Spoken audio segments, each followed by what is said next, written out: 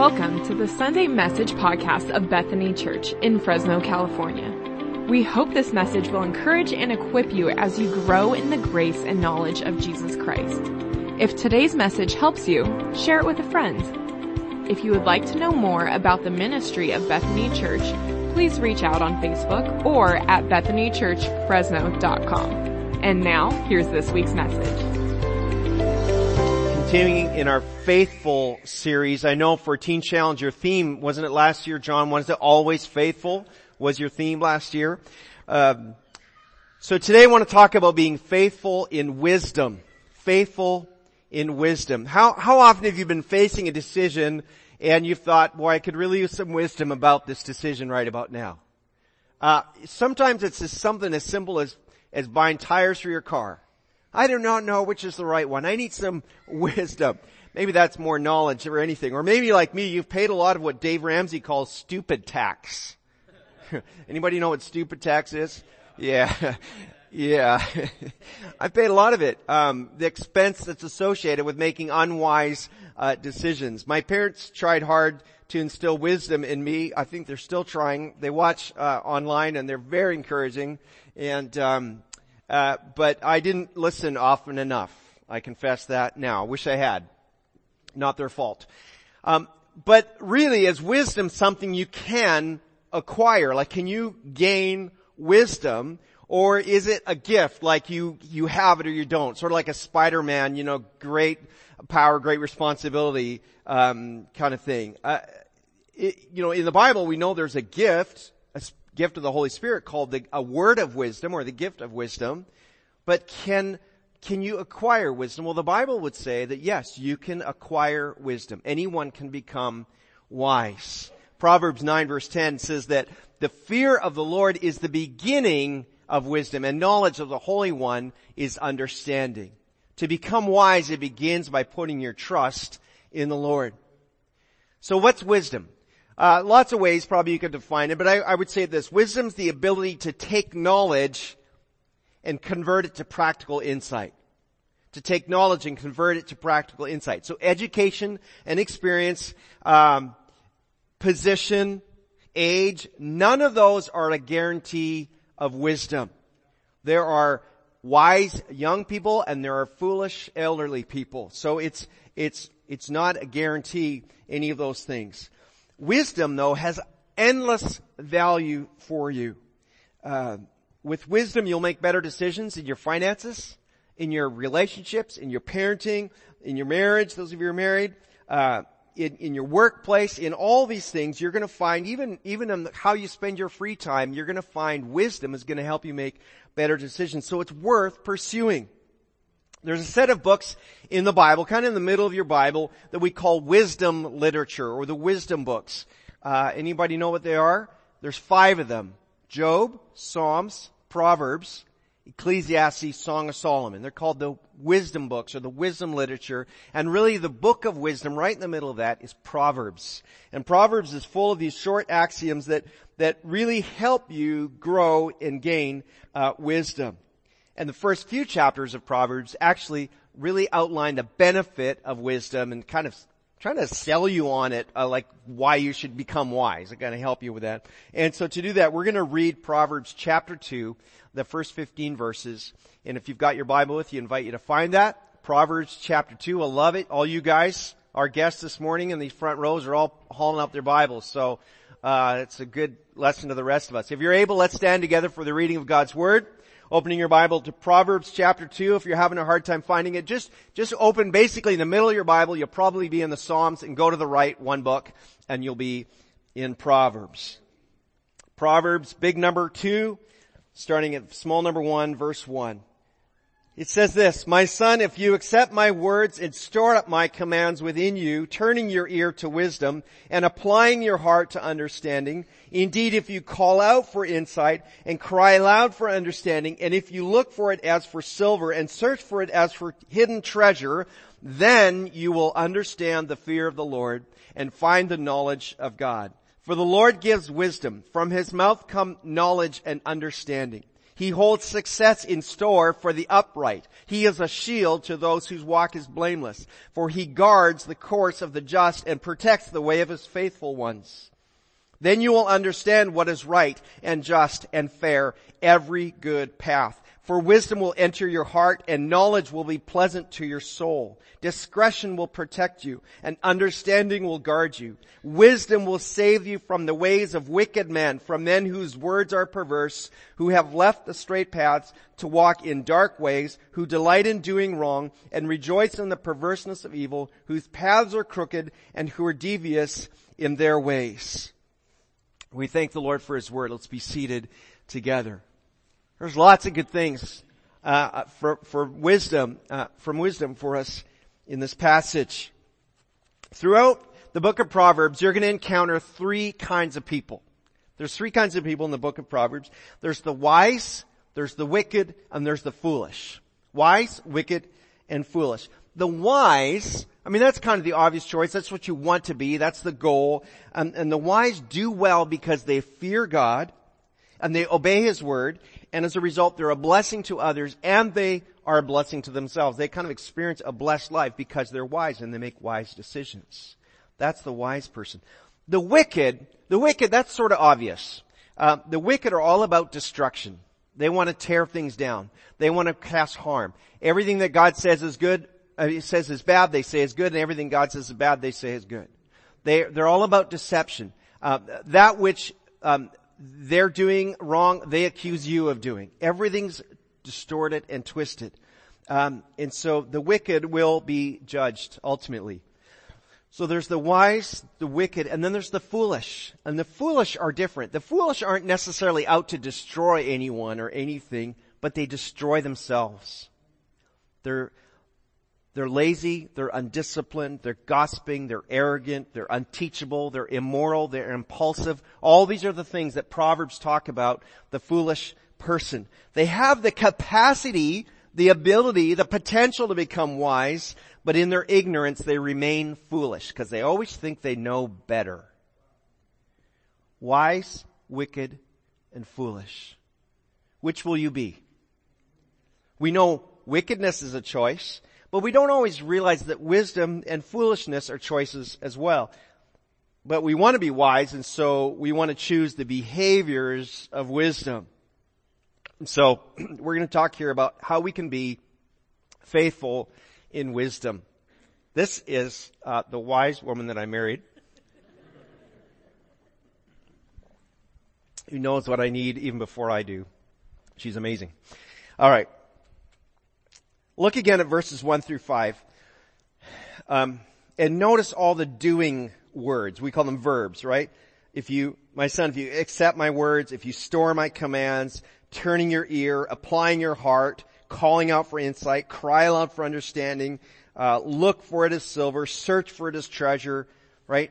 There's this repeated sense of like a very assertive action on my part to gain wisdom.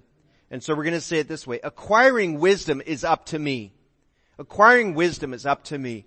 I bet you for our friends here, you guys from Teen Challenge, I bet you one of the first things you had to come to realize is that not everything that happened to you was someone else's fault. Right? You had to realize that some of the mess you got in was your choice. Right? And so in the same way, acquiring wisdom is also up to me. It's not someone else's that kind of put it on me. Acquiring wisdom is up to me. Gaining wisdom starts by accepting, verse 1, accepting wisdom's words, storing up wisdom's commands. So it starts here in the Bible. In the context of what we're reading, who's speaking? It's actually wisdom is speaking. Wisdom is personified as a woman in Proverbs and calling out to you. But we also know from 1 Corinthians 1:24 that Jesus himself is the embodiment of wisdom. So in other words, Jesus is speaking, and you have got to listen to God's word if you want to become wise, right? So here's what's kind of hard about this. God gives wisdom. We see that in verse 6. It says, for the Lord gives wisdom. So God gives the wisdom, but we still have to work for it, right? Now salvation is a gift. You can't earn your salvation. You don't work for your salvation. But wisdom, well, if you don't pursue it, I promise you're going to keep making dumb mistakes. Right? Destructive choices that will actually limit listen, you can be a believer. I met somebody yesterday. It was kind of funny. Somebody overheard a conversation I was having with somebody, and she just inserted herself in the conversation. And I invited her to church. So if you're here this morning, I'm going to use you as an illustration because it was kind of funny. You got to admit, she's dropping F-bombs to me, and her husband keeps saying, "What's your language? What's your language?" And as we get into the conversation, she goes, "Oh yeah, I just became a Christian too." And I thought, well, this is funny. So God's at work, changing her heart. Not everything is caught up yet. Not everything is kind of up to speed just so far. It's coming, but that's going to have to come, or she'll keep making kind of those sort of lifestyle choices. And so you got to pursue wisdom so that you don't limit your enjoyment of God's grace and potentially even destroy your testimony. I often think about, this is more than 30 years ago, but when I met Becky, she was working in can I say where you were working? She was the queen of a plumbing distributor, and she was the only woman, but she ran the office, and there was this guy that was working there, and he was a Christian, a very outspoken Christian, but he had the worst reputation in the workplace as lazy, unreliable, late, like all the kind of worst quality of an employee, but he was super outspoken about his faith. It was bad for the testimony because he was unwise about how he was functioning. Do you get that connection? All right, I'm overdoing that point, but acquiring wisdom is up to me, and it's humbling, hard work, but it's worth it. Secondly, I want to say this, that we're on a journey that requires wisdom. Verses 6 through 8, talk about that. So when we use the journey metaphor for the Christian life, it might be helpful to think about, a book or a movie like The Hobbit or The Lord of the Rings, right? Because in those books and in those stories, sometimes the characters get in a lot of trouble, usually because of somebody's foolishness. Usually one of the hobbits. But anyway, right? And then they always recover because of somebody's wisdom in those stories. Look again at verses 7 and 8. It says, and I think we got this on screen, he holds success in store for the upright. He's a shield to those whose walk is blameless. He guards the course of the just and protects the way of his faithful ones. Do you see those traveling words in there? He holds in store for the upright. The word walk is in there. His walk is blameless. He guards the course. Okay, that's a traveling word. Protects the way. That's another travel word, right? You've not arrived in life, and as long as we're living and following Jesus, we're still on the path. We're not at the destination yet. We're still in process. We're still moving, right? And so we're on a path, and the path can be dangerous. There's all kinds of temptations and snares. You can remember, the song Amazing Grace, through many dangerous toils and snares, right? The Bible says we're in a spiritual war, and so wisdom saves your life. Look at those words. It's your shield. It guards you. It protects you. Wisdom saves your life.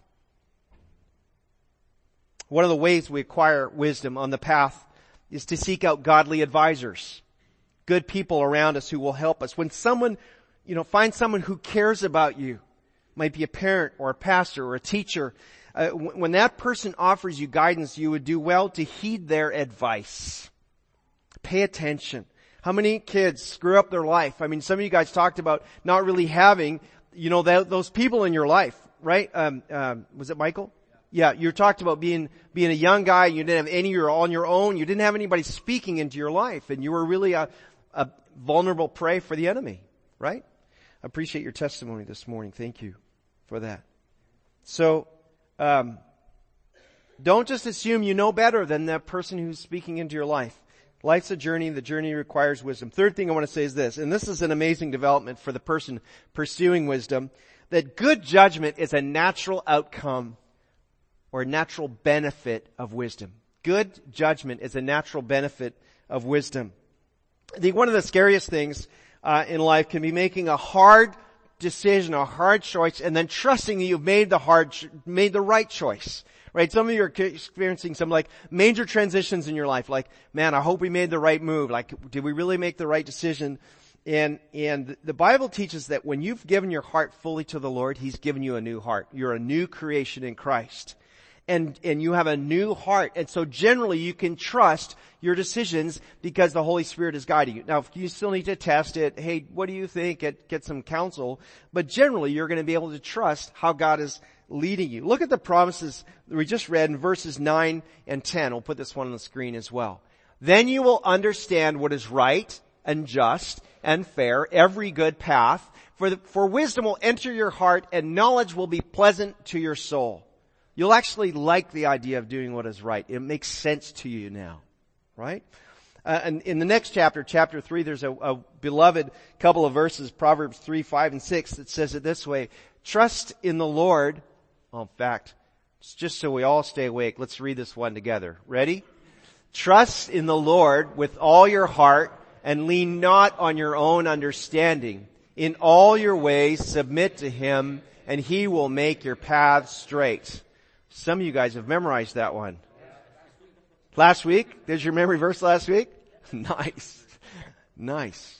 That's a good theme verse. That's a good life verse right there. Right? So let's say, for example, you're thinking about, you're going to change jobs. You've got a great offer. It's going to help support your family. It respects your schedule, allows you to be at church on Sundays. It puts you in a position where you can use your abilities to be a blessing to others and be helpful. Can you trust your own decision on that? Yes. Should you pray about it? Of course. Right?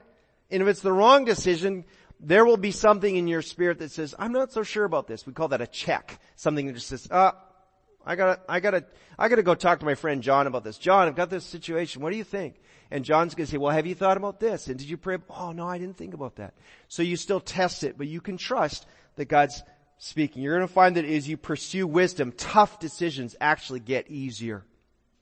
Alright. There's some amazingly good news there in the last few verses that we read, verses 12 through 15. I'm gonna reread this for you. Verse 12, wisdom will save you from the ways of wicked men, from men whose words are perverse, who've left the straight paths to walk dark ways, who delight in doing wrong, who rejoice in the perverseness of evil, and whose paths are crooked, and who are devious in their ways. Not only will wisdom help you with decisions, not only keep you on the right path, right? Not only do you have a new heart, godly wisdom will keep you out of the wrong crowd. Godly wisdom will keep you out of the wrong crowd. And in case you forgot, God is in the saving business. God is in the saving business, friends.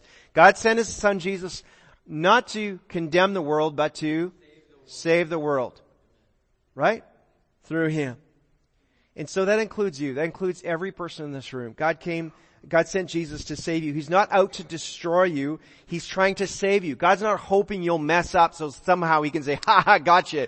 I was waiting for you to mess up. That's not how God works. He wants you to experience grace and mercy and forgiveness and then to live a holy life that pleases Him. And so God's wisdom will keep you from going back to where you were. And I could use examples of like a broken life, but it's not just sort of maybe the most kind of obvious examples, maybe even some of the examples you guys shared. Sometimes, the wrong crowd might not just be the old crowd of your life before Christ. The wrong crowd could include even like religious types who distort God's word for their own comfort. Or the wrong crowd, could be those people who exert like incredible theological gymnastics to get the Bible to say what they want it to say, and rather than reading and applying God's word as it is that's been given to us. And so you need godly wisdom to keep you in the right crowd and on the right path. And I can't emphasize enough that wisdom is not simply being smarter or trying harder or being more disciplined. Those are good qualities, but that's not wisdom. Right? The wisdom we're talking about is from God. As verse 6 says, the Lord gives wisdom. It's His wisdom that we desire, that we need. That holy insight, that godly insight into situations so that we can live our lives as a blessing for the people around us. And yet it's up to you and me, even though God gives it, it's up to you and me to pursue that wisdom by applying ourselves to hear and to obey God's voice and God's word through Scripture. I want to finish, in fact, Christy, you've got a closing song for us, right? Why don't you come on up, Christy? Let's finish by hearing what God says about His wisdom in the New Testament. Book of James. It's, many people love, it's right near the end of the New Testament. James and Peter and John, Jude, and Revelation. So if you get to Peter, you've gone too far. James, chapter 3. James is famous for saying anyone who lacks wisdom should ask, and God gives it generously. But look at chapter 3, verse 17. It says, the wisdom that comes from heaven is first of all pure, then peace-loving, then considerate, and submissive, and full of mercy, and good fruit. It's impartial and sincere. And that's quite a list of what God's wisdom contains. How do I know if I'm growing in godly wisdom? Well, do my actions match any of the things on that list? Do my actions match the wisdom from above? Am I functioning in a way that's pure, in a way that's peace-loving? Am I considerate? Am I submissive? Am I merciful? Am I fruitful? Am I impartial? Am I sincere in my deeds? That's what it means to welcome the wisdom that comes from above. And if you'll grow in wisdom, you'll increasingly be a blessing to others. And this is the most amazing thing. We don't deserve it, but we will experience blessing in our life. I look around this room and I can see some of you who have just walked in wisdom with the Lord, and God has just blessed other people through you so much and brought blessing into your life. You'll avoid heartache and ruin, and you'll prosper spiritually, and very often you'll prosper materially, though it's not a guarantee, but very often that comes with it because you're making wise choices. You'll stop waiting for someone else to fix your problems, and rather instead you'll take responsibility, grow in wisdom, and live in submission to God. You can do it.